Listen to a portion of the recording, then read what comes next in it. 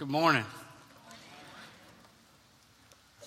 The question that we asked the students in the video is, how has Christ satisfied you? How has Jesus satisfied you?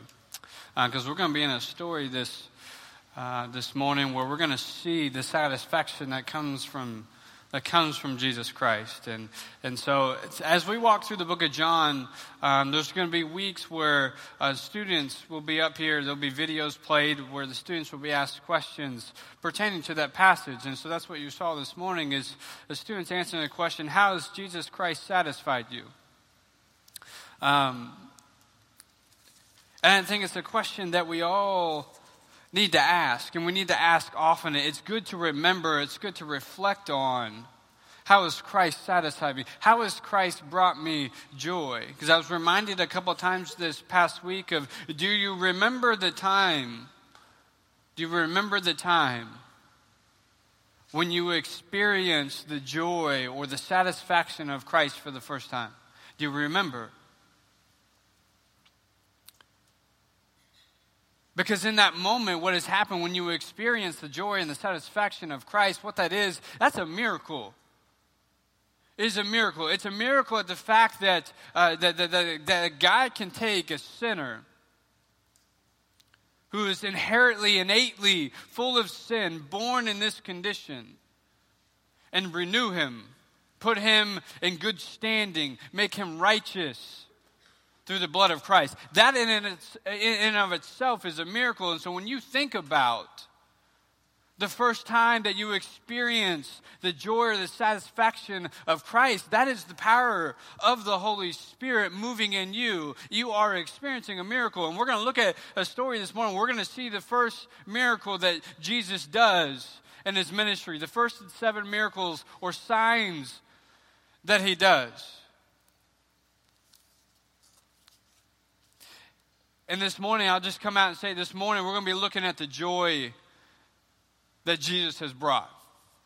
And I think it's important for us to look at the joy that Jesus has brought, because I think a lot of times as Christians, a lot of times as church, we either find ourselves in this place of drudgery all the time. We don't look like joyful people. We become a people of problems. A lot of times the society or culture looks at the church and goes, I don't see a whole lot of joy going on. I see a lot of people with problems who are expressing those, and there just seems to be a lot of drudgery. And so it's important for us to recognize Jesus Christ's joy, his satisfaction, and to go back and reflect and remember on the seasons and situations in our lives where we experience those things.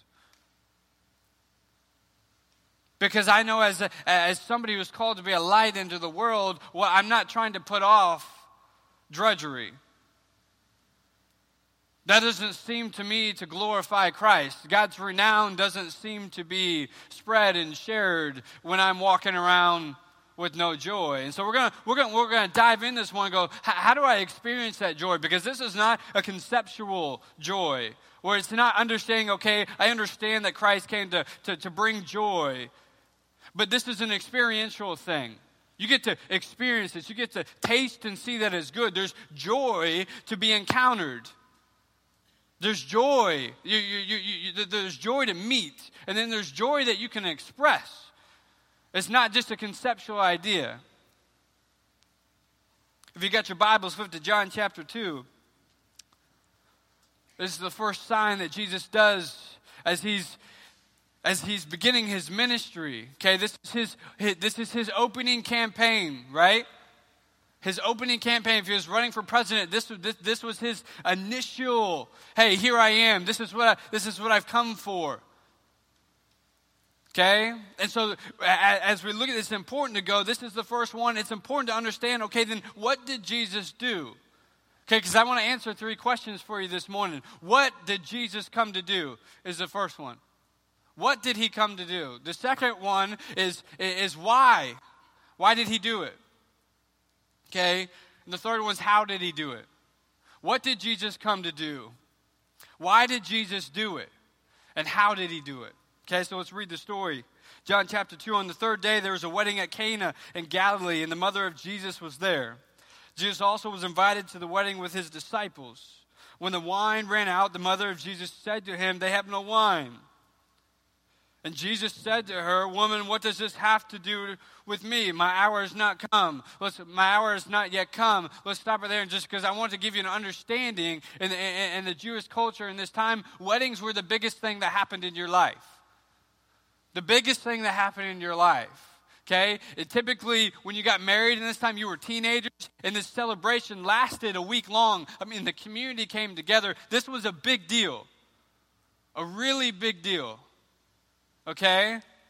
And so Jesus, his mother and his disciples, they're at this wedding, and Jesus' mother comes up to him and says, "Hey, they ran out of wine." Okay? And I want you to understand this. To run out of wine is a big deal, because this was a culture and a setting, in a context where shame and guilt was still very present in this culture. We talked about the first week of the series where, shame and guilt in our Western culture today seems to be losing its hold. Because we are living in such a secular world where it's such a subjective truth that shame and guilt no longer exist, because you can't do anything wrong, because the truth is whatever you want it to be. And so if you're not doing anything wrong, then there's no shame and guilt present. In this culture, shame and guilt was still very present. And so to run out of wine at your wedding, which was the groom's responsibility, there's a lot of guilt and a lot of shame, a lot of dishonor that happens. It's dishonoring to the parents, to the family, and to the guests to run out of wine. And so there's a problem here. There's a problem, okay? That's why Jesus' mother says they've run out of wine, and Jesus says to her, "Woman, what does this have to do with me?" When he says woman, it's not a term of disrespect, but it signifies it's a word that means a polite distance. There's a distance between Mary and Jesus. There's distance which reveals the distinctness, the separation of who Jesus is as the Son of God against the backdrop of everybody else. And even his own mother, he says, "Woman," this word that has this polite distance attached to it. And what Jesus is really saying when you dive into that is that, Mom, you need to approach me as everybody else needs to approach me. A sinner who's in need of a Savior.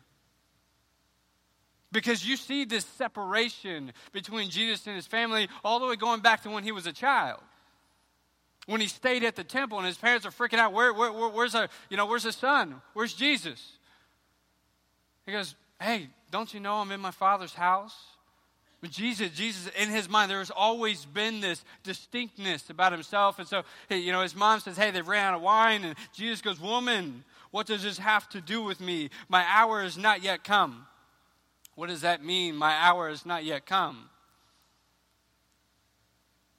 Jesus, as we move through the book of John, we're going to see several times Jesus says, "My hour has not yet come." And this is the first piece to what did Jesus come for? If he's saying my hour has not yet come, what did he come for? Well, when he's saying my hour has not yet come, we'll see in John chapter 12 that this is referring to his suffering, his death, and his resurrection for you. That's what he means when he says my hour has not yet come for me to fulfill what God's will is for me, for you. My hour has not yet come.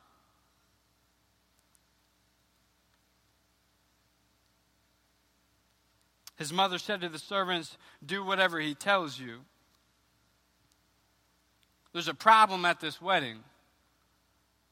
And the problem is that, wine in this time, as Solomon says in Proverbs, wine was the attendance, it had this, aspect that gladdened the heart. Wine had a purpose. God gave wine a purpose. To be enjoyed under self-discipline and wisdom, but to be enjoyed. It had a purpose. And so at this wedding, they had run out of this wine. And so there was joy that was missing. And so Jesus' opening campaign, you find him, John records, you find him at a wedding where they've ran out of wine, and his first sign and his first miracle is to continue the festivities and the joy of a wedding. To continue to provide the festivities and joy of a wedding ceremony. This is what Jesus does first.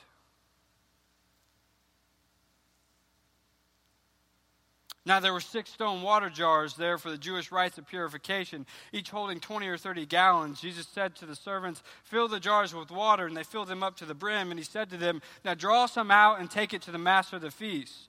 So they took it. When the master of the feast tasted the water, now become wine, and did not know where it came from, though the servant who had drawn the water knew, the master of the feast called the bridegroom and said to him, "Everyone serves the good wine first. And when people have drunk freely, then the poor wine. But you have kept the good wine until now. This is the first of his signs Jesus did at Cana in Galilee, and manifested his glory, and his disciples believed in him." The first thing Jesus does is to bring joy to a wedding. That's what he did in the immediate context. But remember, let's back up to "my hour has not yet come." When his mother approaches him, Jesus is he's thinking future. You see that here when he says, "My hour has not yet come." It's not time for me to die. It's not time for me to suffer yet. Because Jesus knows it's going to take my death, it's going to take my suffering for you guys all to experience a transcendent, eternal joy. I understand. I can provide joy at this wedding, but there's something bigger on Jesus' mind, is that you need a transcendent joy. You need an eternal joy, because you're outside of a relationship with God at this point, and you need my eternal joy, which transcends all situations, all seasons. And what it's going to take for you to experience that, to have that, is my suffering and my death and my resurrection. And he says, "But my hour has not yet come for that." But you see, you have to understand that Jesus' miracles are not just, he's not just a magician like waving a wand, just doing something for the sake of doing something. There's always a purpose. There's always an intention. There's always a message for what he's doing. Yes, he provided joy at this wedding ceremony when they had run out of wine. The bigger message in what we see here is that's why Jesus came. That's why he came, to provide you joy. And it's going to take his suffering and his death and his resurrection for us to have it. But that's why he came. That's what he came for. Your joy, because he loves you. And so as Christians, then it begs the question, do I live like I have a whole lot of joy? You know, so before anybody showed up this morning, we were playing Wild Cherry, play that funky music back here, about 9:15. You should have seen this room. Some of the people in this room were dancing. Mike Getling walked in dancing. I mean, came straight through the doors. Didn't miss a beat. Just walked in, was dancing. You saw joy. Do we as Christians live in such a way, live in a lifestyle where when people look at us, they go, "That's a joy that looks different. That's a joy that tastes different"? Where does that come from? Do they start asking questions? Or are we people who are so consumed with ourselves, that we do not express any joy? Because when anything comes or when anything happens in our lives, it consumes us, and it is our filter for everything else. Because all we can think about is poor me, or why. Why does this have to happen? Because that's what I see. I see a lot of that. Why does this have to happen? Poor me. And the reason why we get stuck in that, here's just the honest truth. I was having breakfast with somebody this week, and I asked them the question, what happened to us just being able to be just authentically honest with each other? What happened to that? And the honest truth to why we don't express joy in our life is because we're just so doggone selfish. We're so selfish. We get so consumed with ourselves and our situations that we don't express any joy because it wraps everything. It wraps that we just bundle everything into the unjust or the mistreatment that we feel like is happening to us.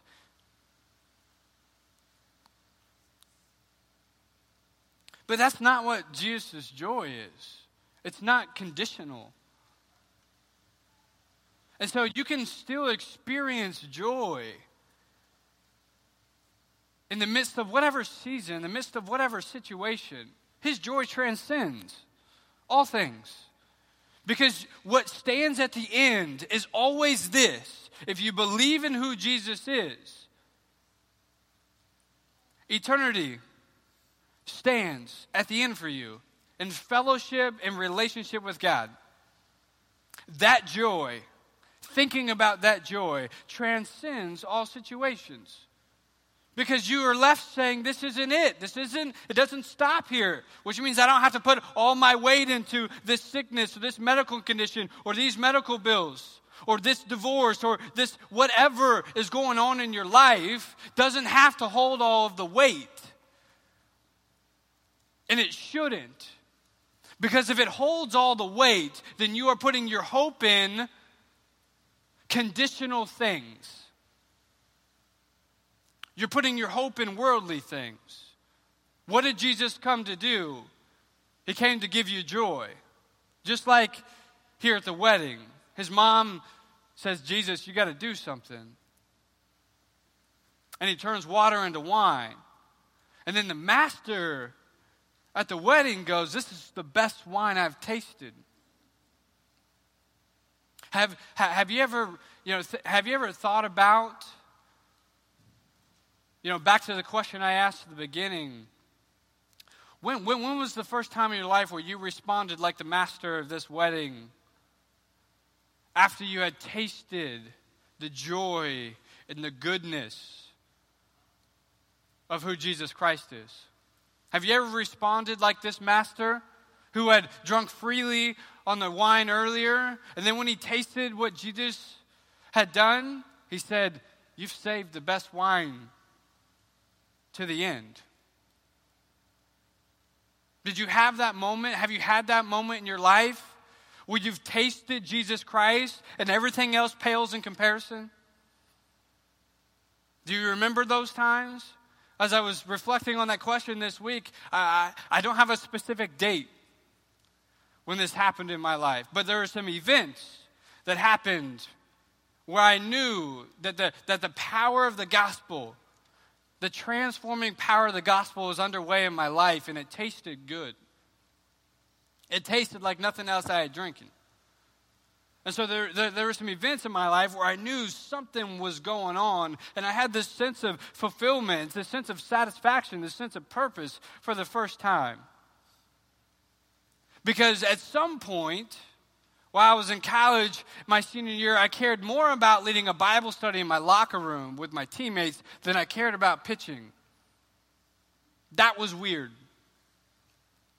When I felt those desires, when my heart was beating more for a Thursday night Bible study in our locker room with my teammates than going out on the mound, I knew something was up.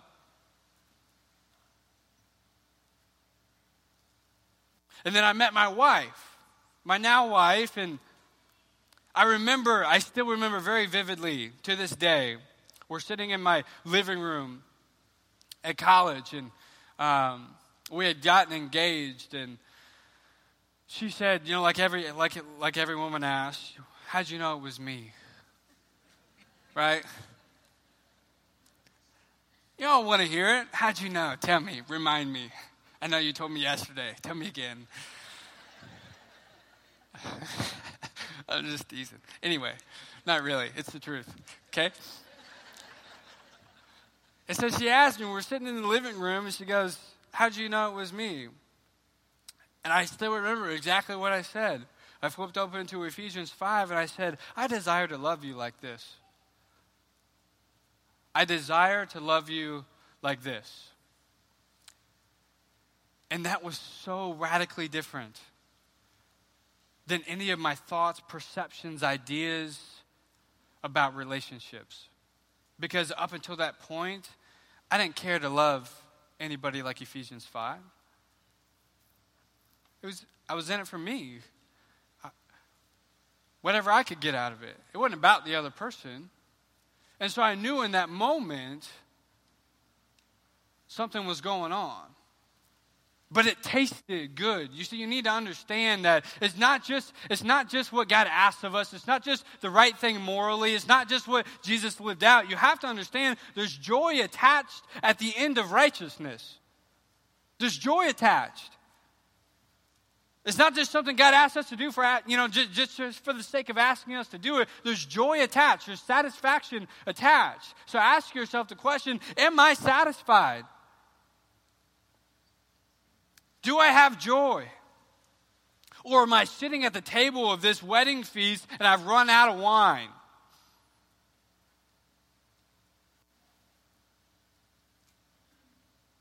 Because when Jesus shows up, he brings joy. When we are obedient to what he asks of us, there's joy and satisfaction attached. Because so we got to quit being deceived by Satan. That there's joy and satisfaction found somewhere else. Because it's not the truth. It's not the truth. The second question, how did he do it? How did Jesus why did he do it? How is the last one? Why did he do it? Well, we know that the wedding was out of wine. That's why he came and turned the water into wine. And you need to understand that the bigger picture here, that God came to bring you joy, why he came and suffered and died to bring you joy is because there's something wrong with you. There's something wrong with you. You probably don't hear that much at church. We're shy. We're scared of offending, making somebody uncomfortable. The Bible's really clear. Without the indwelling of Jesus Christ, without belief in who Jesus Christ is, we're separated from God. Unrighteous. There's something wrong. There was something wrong with this world. There was something wrong with humanity. There was something wrong with you and me.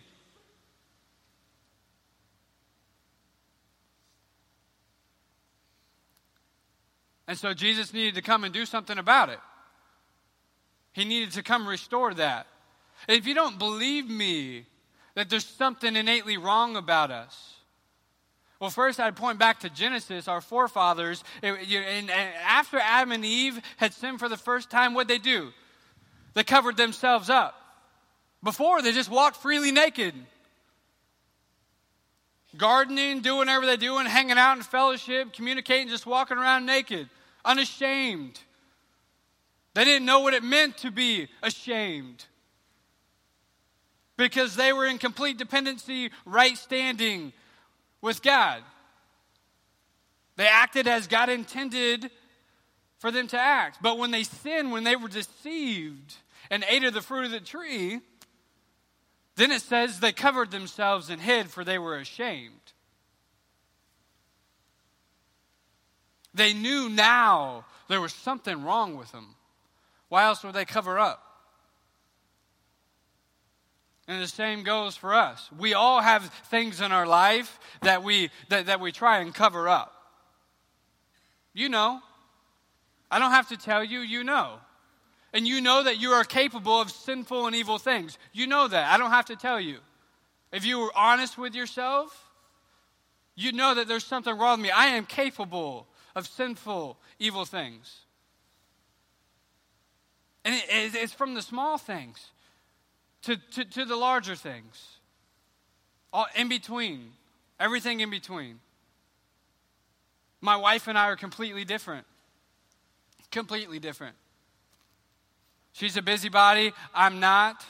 And so at 9 o'clock at night, when she's still, because this is just how she is, when she's still cleaning and putting things in order, and I get so mad sitting on the couch. Because, like, you know how dishes are when they hit the dishwasher, it makes a ton of noise. You know, you turn the water on, it makes noise. You walk around, our floors creak, it makes noise. And I'm like trying to sit there and enjoy watching a movie, watching a game, and I just got like 30 different noises going off in the background. You know, she's walking back and forth between the TV and she's picking up JoJo's toys. And I'm like, oh, sit down. Sit down. You're driving me crazy. Sometimes I say, you're giving me a headache. Sit down. Okay? But the things that go on in my head, and this reveals my problem. My problem. It's not a statement about my wife. It's my problem. It's my sinful problem. Because I think thoughts in my head when she's doing this, ooh, I get so angry. I get so angry. There's something wrong with us. It's why Jesus came. And I'm going to tell you this. If you hear anything this morning, you need to hear this. You will never, ever, ever experience the transcendent, eternal joy that Jesus has brought for you if you do not recognize, I am in need of a Savior. There is something wrong with me. You will never experience the joy. Because now what will happen, if you don't recognize that, if you don't believe that, is you will work yourself to try to obtain and achieve this joy.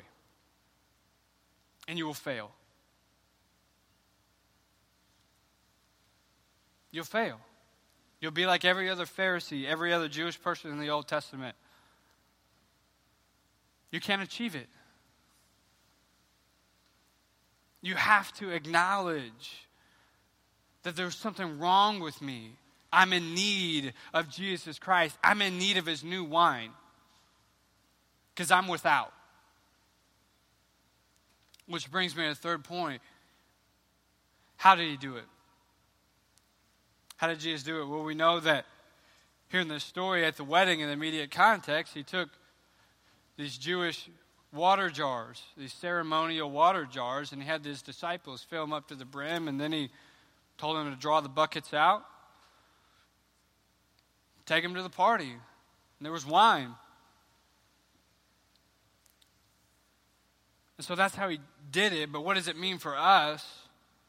There's a significance to how Jesus did this. Look at verse 6. Now there were 6 stone water jars there for the Jewish rites of purification, each holding 20 or 30 gallons.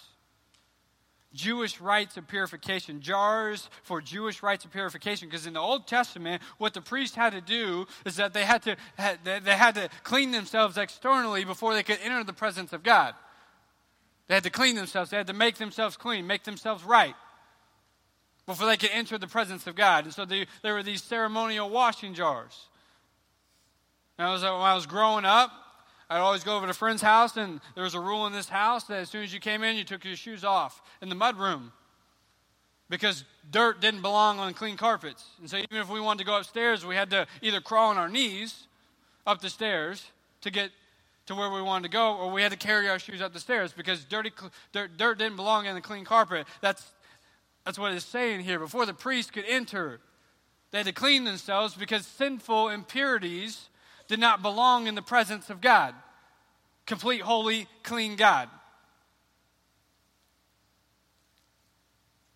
And so Jesus uses these purification jars to turn water into wine. What he's saying is, you were about external cleanliness. I've come for an inward, deep clean. and which can only be done by me. A new heart, a new spirit I will provide, but it can only be done by me. You can't achieve this.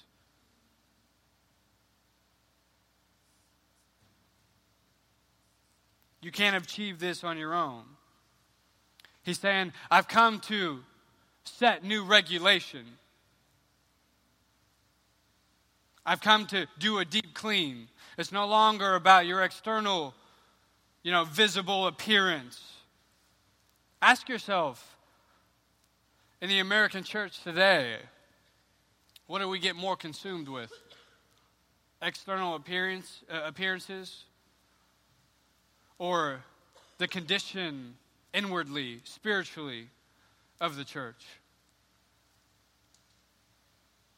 What are you more consumed with in your own life? Are you more consumed with the external appearance of your life or the inward spiritual condition? Because Jesus here is doing away with the external appearance of things. He said, I'm concerned with your heart. And the reason why I'm concerned with your heart is because there's something wrong with you. And I've come to replace that. I've come to bring you joy. But it's no longer through the ritual washings. It's through belief in me. I am the subject now.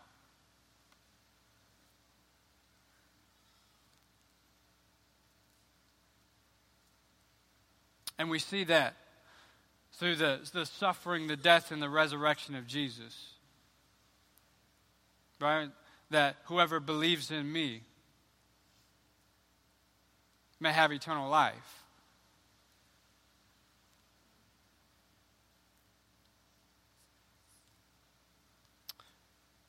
Verse 9, when the master of the feast tasted the water now become wine and did not know where it came from, though the servants who had drawn the water, the master of the feast called the bridegroom and said to him, everyone serves the good wine first, and when people have drunk freely, then the poor wine.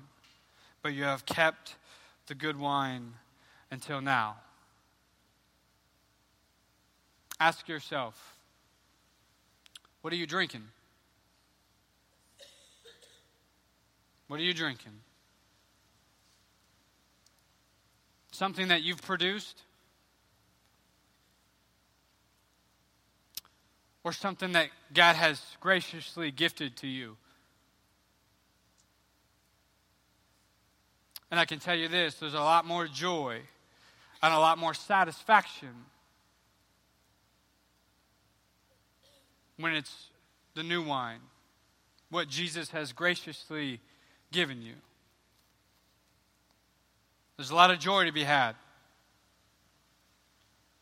I'm going to ask the band to come back up. Rebecca and Jonathan. And there's a song I was thinking about this week. It's by Hillsong and it's called New Wine. Some of you may have heard it. There's a bridge in this song I want to read to you. It says this: where there is new wine, there is new power. There is new freedom. The kingdom is here. I lay down my old flames to carry your new fire today. Understand what it takes to experience this new wine. Not just conceptually, not just walking out of here going, okay, I get it. To experience, to actually taste the glory, the goodness, the beauty. To actually taste it. What it takes is to lay down your flame. To lay down your perceptions, your opinions. To lay down being Lord of your own life. You have to lay all those things down.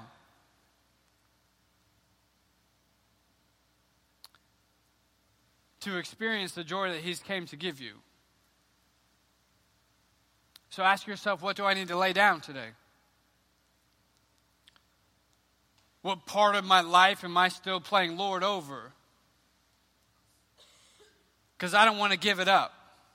because it's convenient, it's comfortable, I enjoy it, whatever. But understand this. You're missing out. Your life is less than what God intended it to be. Because you have the opportunity, like the master here, to say, oh, that's good. Oh, that's good. That's different. To express joy. Let's pray.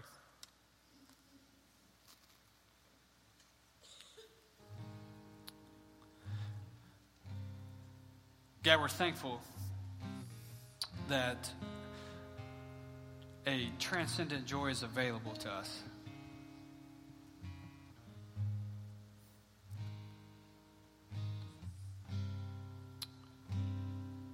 That we have hope. Because without hope, then we have nothing, and we might as well just live in drudgery. Ride this ship down to wherever it's going. But that's not the case. You sent your Son to redeem us, to redeem this world, to give us joy. And then you say, you invite us. You're inviting us to this eternal feast, this eternal fellowship, this eternal party that is going to take place forever, in which we get to experience complete joy, void of any suffering and any evil. That's what you're inviting us to by sending your Son to die for us, to suffer, to fulfill what we could never.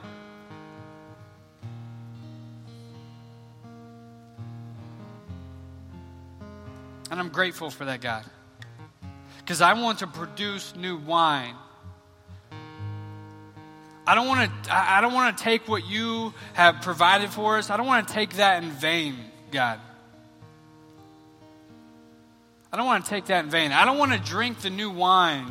Experience the glory. Experience the new wine. I don't want to taste that and then go back to the old wine. I don't want to trample on you. And so help me to remember, to reflect, to Sabbath on your new wine in the ways that you're showing me your glory throughout my life, so that way I can express joy to the people that encounter me. So I can walk in to places and dance to Wild Cherry because I'm full of joy, because I've drank in your new wine. And God, I pray for those in the room this morning that you've illuminated, you've already exposed the areas in our lives that we're still consuming the old wine and we're missing out on the joy and satisfaction. And now that you've exposed them, show them the glory. Let them get a taste of something new. Let it spark a fire for something different and to lay down their old flames. God, we just want to worship you now. Praise you for what you've done. Amen.